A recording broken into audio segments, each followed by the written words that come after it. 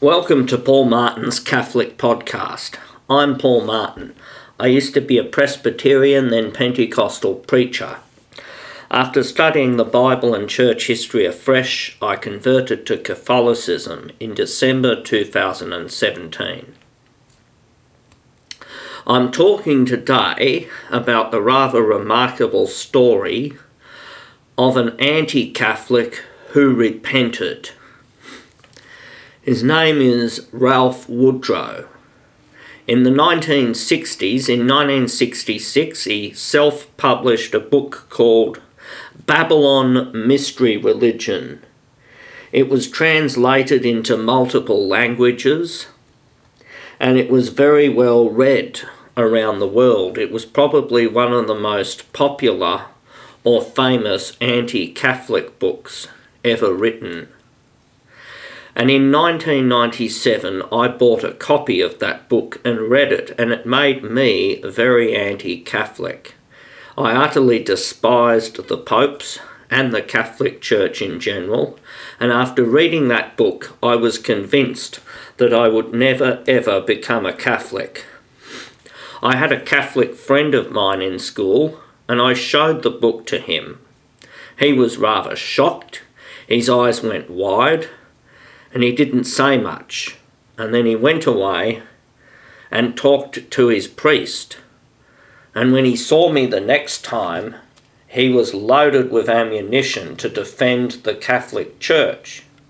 He pointed out that the hat that bishops wear that resemble a fish comes from where Jesus said, "I will make you fishers of men." And he said that we don't worship the Pope. He's not some godlike infallible man. He's just a shepherd, a pastor of the flock. And he also challenged us and said, "Why do you Protestants have 66 books instead of 73? And I said, those books are called the Apocrypha, and they were never considered scripture. And he said, "But they were." And I said, "No, they weren't." And we went back and forth, and because this was in the days before the internet and libraries were few and far between, neither of us was able to prove the other one wrong. What I didn't realise in 1997 is that the author himself, Ralph Woodrow, withdrew his own book from publication, and he denounced it as false and erroneous, and he wrote a book refuting his previous book.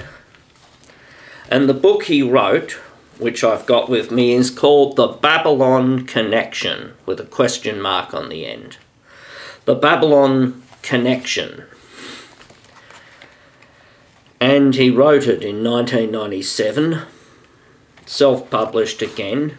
His first book, Babylon Mystery Religion, was very heavily borrowed from another disreputable book called The Two Babylons by Reverend Alexander Hislop.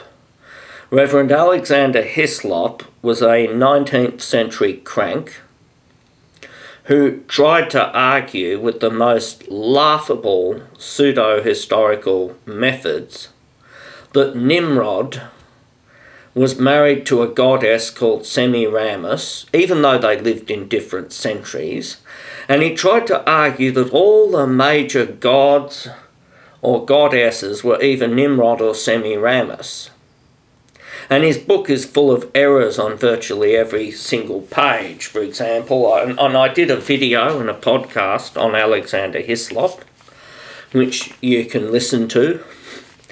And he claimed that Buddhists worship Buddha, which is not true. He claims that Zoroastrians worship fire, which is not true.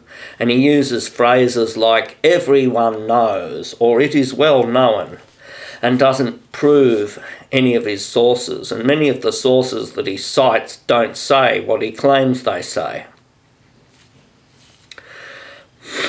But The Two Babylons is published by Chick Publications, and they still promote garbage like that.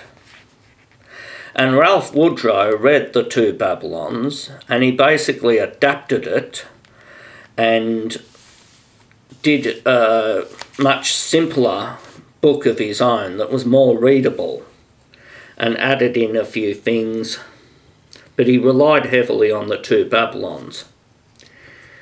And his book was self-published, which is interesting because if it had to be published by another company, they would have probably gone over it with a fine-tooth comb and said, okay, can you give evidence for this and that? And he may not have been able to do that. I'll read what Ralph Woodrow himself says in his introduction to the Babylon Connection. As a young evangelist, I began to share a sermon on the mixture of paganism into Christianity and eventually wrote a book based on Hislop, Babylon Mystery Religion. In time, my book became quite popular, went through many printings and was translated into Korean, German, Spanish, Portuguese and several other languages. I came to be regarded by some as an authority on the subject of pagan mixture. Even a noted Roman Catholic writer, Carl Keating, said, "Its best known proponent is Ralph Woodrow, author of Babylon Mystery Religion." Many preferred my book over The Two Babylons because it was easier to read and follow. Sometimes the two books were confused with each other, and I even had the experience on one occasion of being greeted as Reverend Hislop. Letters in a steady flow were received praising my book.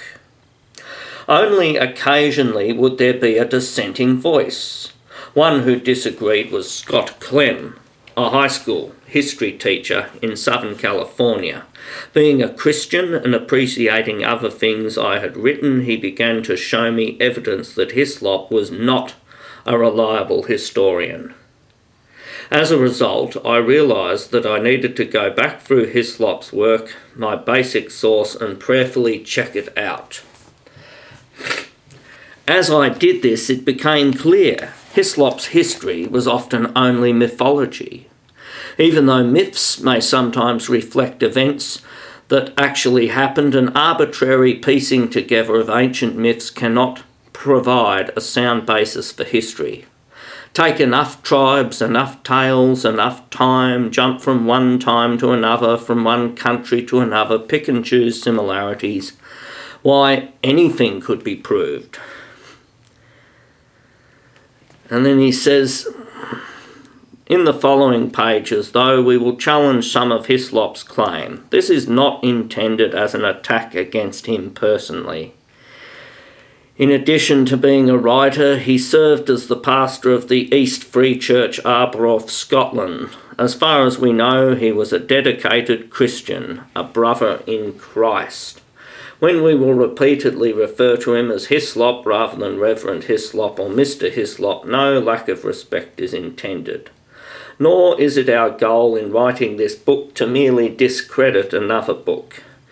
Instead, it is our desire that this effort will help us to understand the way of God more perfectly and find a biblical balance. Well, I don't think it was necessary for him to put a disclaimer in. I think Alexander Hislop, if he was a pastor, we can see by his conduct in that drivel he wrote, The Two Babylons, that he was a professional liar. Now, I want to say first and foremost, I really appreciate the integrity of Ralph Woodrow in withdrawing his book, Babylon Mystery Religion, from publication. And I have no doubt he probably lost a lot of money by doing that. God bless him for doing that, and I pray that God will be merciful to this man. But you know, his book was not very well researched when he did it, and I'm a bit disappointed that it would take him 31 years to realise that he probably shouldn't have ever printed that book, and he should have probably done a bit of research before diving in and reading it. And this is how he says he came to realise it was wrong, Hislop. He says, bearing in mind that Hislop's subtitle is The Papal Worship Proved to be the Worship of Nimrod and his Wife, I've carefully checked the articles on Nimrod and Semiramis in many recognised reference works, including the following: the Encyclopaedia Americana, the Encyclopaedia Britannica, the Encyclopaedia Judaica, the Encyclopedia of Religion, the New Catholic Encyclopedia, and the World Book Encyclopedia. That is pretty pedestrian. That's pretty basic. Yes, encyclopedias are mostly reliable. They're not always reliable on every single thing. They're also secondary sources. And one gets the impression he didn't even bother checking these sources when he did Babylon Mystery Religion. And then he finally used them to do a rewrite. I'm sorry, but that is not very good research at all. That is shocking. And in his bibliography, even of his rewrite of the book, he doesn't really use many primary sources. They're almost entirely general encyclopedias. He has Tacitus, Cornelius, but he doesn't have much more in that way. Nevertheless, I'm very grateful to Ralph Woodrow, because when I read his book, The Babylon Connection, a lot of the anti-Catholic feelings that I had were destroyed. They were blown right out of the water. I always struggled with the feeling, but isn't the Vatican City the city on 7 hills? And Ralph Woodrow points out on pages 50 and 51 that the Vatican is nowhere near the 7 hills of Rome. In fact, where the Vatican City is today, it was never in old Rome. It wasn't part of Rome in Jesus' time, and it's not part of Rome now. And he also points out the urban legend, Vicarius Filii Dei, which the Roman numerals add up to 666. It means Vicar of the Son of God. The problem is, though, no pope ever had that on his throne or on his hat or on his mitre, as anti-Catholic conspiracy theorists claim. Instead, it's an urban legend. He points out there was an Andreas Hellwig, 1572 to 1643, claimed that added up to 666. And then in the 1800s, a Seventh-day Adventist called Uriah Smith spread the rumour that it was on the Pope's crown. But it's an urban legend, it's garbage. And as Woodrow points out, Nero Caesar adds up to 666. Nero Caesar in Hebrew. And he says if you get Ellen Gould White, she was the founder of the Seventh-day Adventist Church, and she was viciously anti-Catholic. He said if you get the Roman numerals from her name, the U gets changed to a V, because that's what it is in Roman, and the W for white is 2 V's together. It adds up to 666. And she was a very evil woman who made a lot of false prophecies, and most of her so-called prophetic works are actually plagiarised from elsewhere. He also destroys the notion that the cross is a pagan symbol and that Christmas is a pagan festival, and Easter as well. But I finally want to deal with his last chapter. And it's called Excess Baggage, and that's where he does a critique of the Catholic Church. And there he claims that the Catholic Church has a lot of doctrinal problems that he disagrees with. So first and foremost, I want to applaud this man for having renounced his own original book and shown that integrity. But he is still against Catholicism, and he thinks we've got it wrong. So I want to answer his objections that he has. So here goes. He points out that Catholics, on page 112, Catholics and evangelicals hold their major beliefs in common, and he cites the Apostles' Creed, which, by the way, too, it was the Catholic Church that authorised that. He then points out the differences. He says there are also distinct differences between Roman Catholics and evangelical Christians in doctrine, interpretation, and emphasis. Things like transubstantiation, the use of statues, bowing before a communion wafer, repetitious prayers, confession to a priest, indulgences, purgatory, the perpetual virginity of Mary, forbidding priests to marry, the papacy, papal infallibility, etc. Okay, so I'm going to look at these points he makes. He says that a celibate priesthood is wrong, and it's forbidding to marry, which is a doctrine of devils. Now, every Catholic would agree that forbidding marriage is a doctrine of devils. It says so in Scripture. Here's the thing, we Catholics do not forbid marriage. Anyone who wants to get married can get married. However, in life, some people are called to marriage, other people are called to singleness. Some people have the gift of marriage, others have the gift of singleness. It's called your vocation.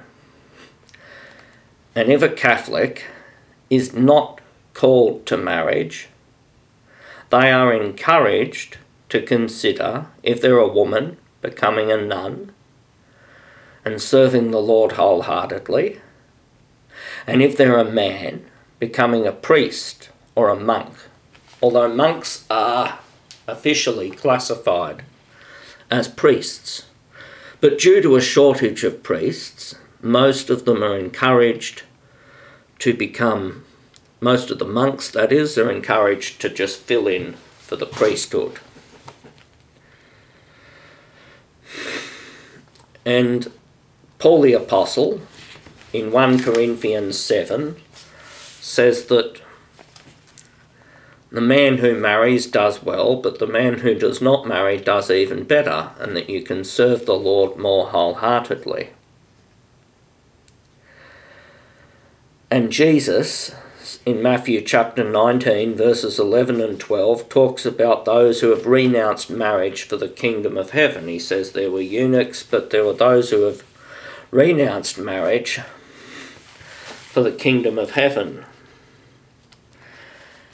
And in Luke chapter 18, verses 29 and 30, he also talks about those who have abandoned having a family for the kingdom of heaven.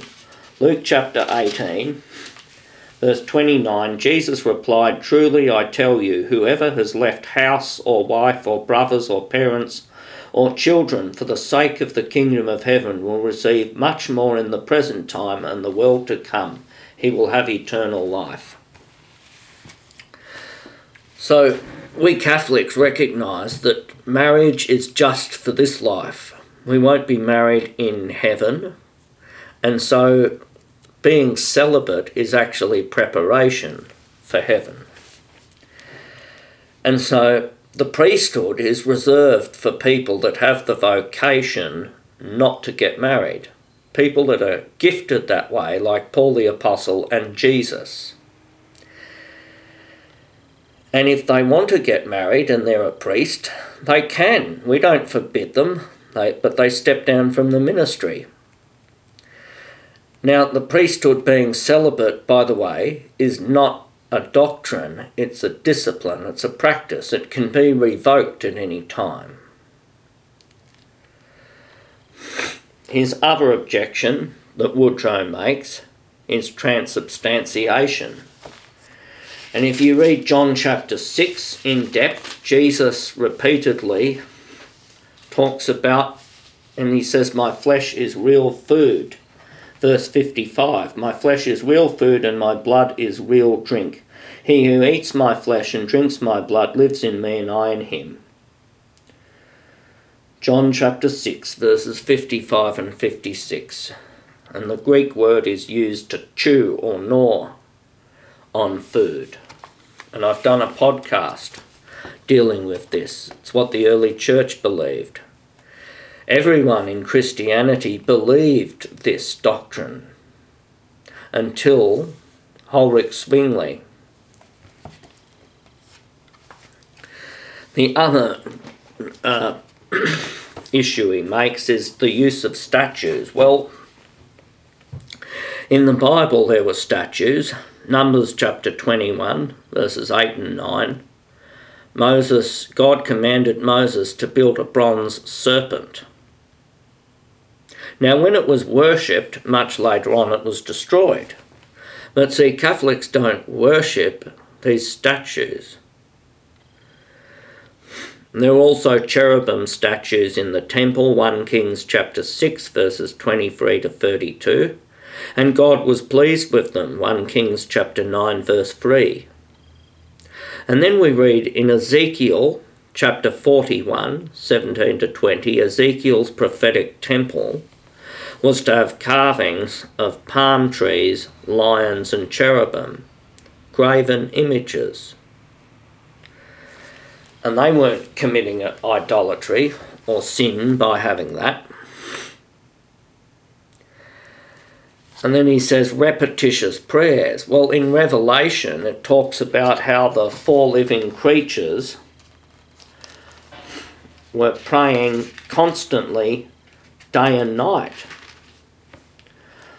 It says in Revelation chapter 4 verse 8, each of the four living creatures had 6 wings. Day and night they sang without ceasing, Holy, holy, holy is the Lord God the Almighty, who was, who is, and who is to come. So saying that the rosary is repetitious prayer doesn't work. That's not so. And then he says the perpetual virginity. He also points out, I'll just first look at popes. And he points out popes who committed sins or who were evil. He's quite correct in saying that there have been evil popes because we Catholics know that. We don't believe our popes are infallible men. We believe they're sinners like us. However, we believe they are capable of making infallible statements if they sit in Peter's seat and make pronouncements on church doctrines which are ex cathedra. Our position on the popes is the same as our position on St. Peter. St. Peter was a very flawed individual. He cut a man's ear off. He denied Christ 3 times. He was a very bad individual. He also repented, and yet he was able to write infallible scripture. He wrote 1 and 2 Peter. And he also dictated the Gospel of Mark, which Mark wrote, but Peter was the one who gave the most input into it. And that's how we see our popes. They're flawed men, just like Peter. Some of them have been utterly evil and they'll be in hell. But not all of them are like that. The vast majority of popes have been godly, humble men. Then on page 115 he says, certainly Mary was a godly woman, chosen by God in a unique way to be the mother of Jesus and blessed among women. Yet, as the Encyclopaedia Britannica states, during the first centuries of the Church, no emphasis was placed upon Mary whatsoever. And he cites volume 14, page 309. If indeed she was to become the Queen of Heaven and all that this implies, we would question why there is no hint of this superiority in Scripture. Well, there is a hint of this superiority in Scripture. 2 Samuel chapter 6 runs parallel with Luke chapter 1. And that led to the interpretation we Catholics have that Mary was the Ark of the New Covenant. The Ark of the Covenant was a sacred place where God dwelt. And Jesus, who was God, dwelt in Mary's womb for 9 months. If indeed she was to become the Queen of Heaven and all that that implies, well, the Queen Mother in ancient Israel was the King's mother. Jesus is King of Kings and Lord of Lords. Mary is his mother, which makes her the Queen Mother. And Queen of Heaven, by the way, too, does not mean she's queen over God and everything in heaven. It means she's the Queen Mother with her Son, who is the King. And also Revelation chapter 12 is about Mary. She's crowned with glory. She's robed with the stars, clothed with the sun, and she's standing on the moon. That is the language from Genesis chapter 37 when Joseph had his dream of the sun, the moon and the stars bowing down to him. Now this was not a prophecy of making him a god. No, it means he was going to get a high position of authority under the king of Egypt. And so in Revelation chapter 12, Mary, she wasn't made into a goddess. We don't worship her. Rather, she was exalted to a position of great authority under the King of Heaven, Jesus. Just as Joseph in Genesis was exalted to a high position of authority under the supreme Pharaoh or King of Egypt. And we call her Mother of God. We don't say she was the mother of the Trinity or anything idiotic like that. We say she was Mother of God because Jesus is God, God in the flesh. Isaiah 9:6, John 1:1.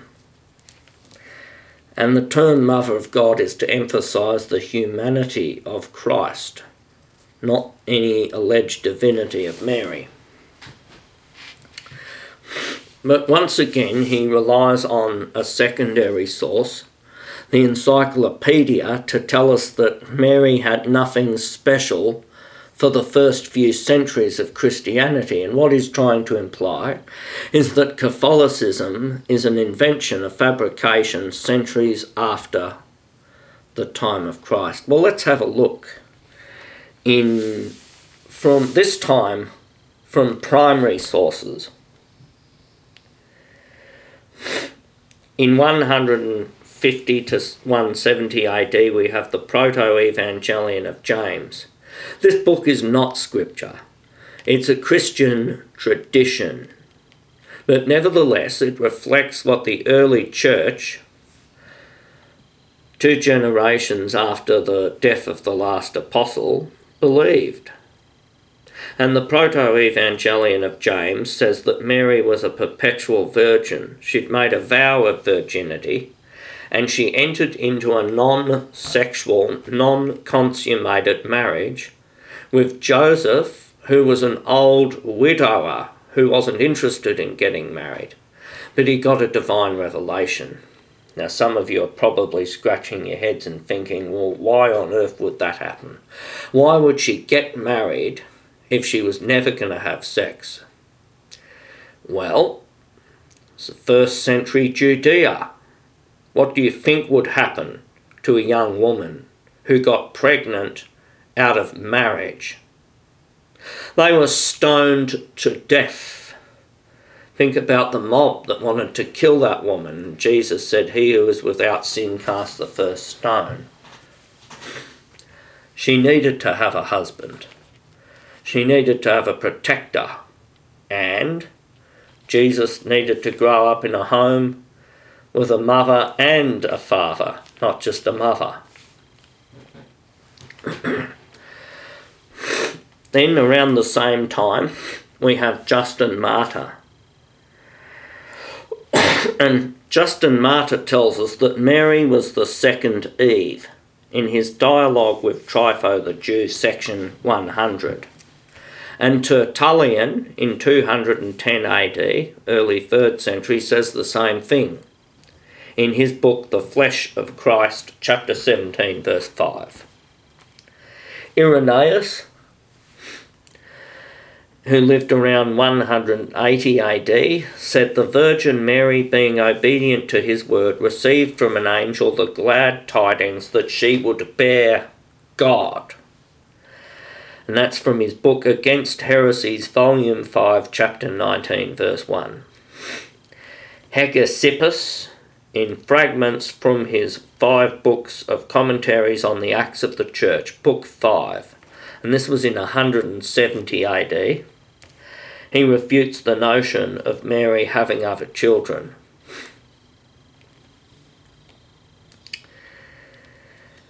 And then from 180 to 216 AD, we have the epitaph of Bishop Abertius, and he talks of the Virgin Queen of Heaven. And in 250 AD, there's a Coptic fragment that contains a prayer to Mary. And then in 347 AD, we have Athanasius, and he refers to Virgin Mary, Mother of God, in his Apology against the Arians, chapter 3, verse 29. And in his book On Virginity, which was written prior to 373 AD, he says that Mary was a perpetual virgin. So that, my friends, debunks that quote from the Encyclopedia Britannica, and I used primary sources for that. I want to applaud Ralph Woodrow for refuting and withdrawing his first book from publication. But I would encourage him, if he hears this, to reconsider his views on Catholicism. They're a lot more moderate now, but nevertheless, I would recommend rethinking some of your views. Thank you everyone for listening. I'm Paul Martin. God bless.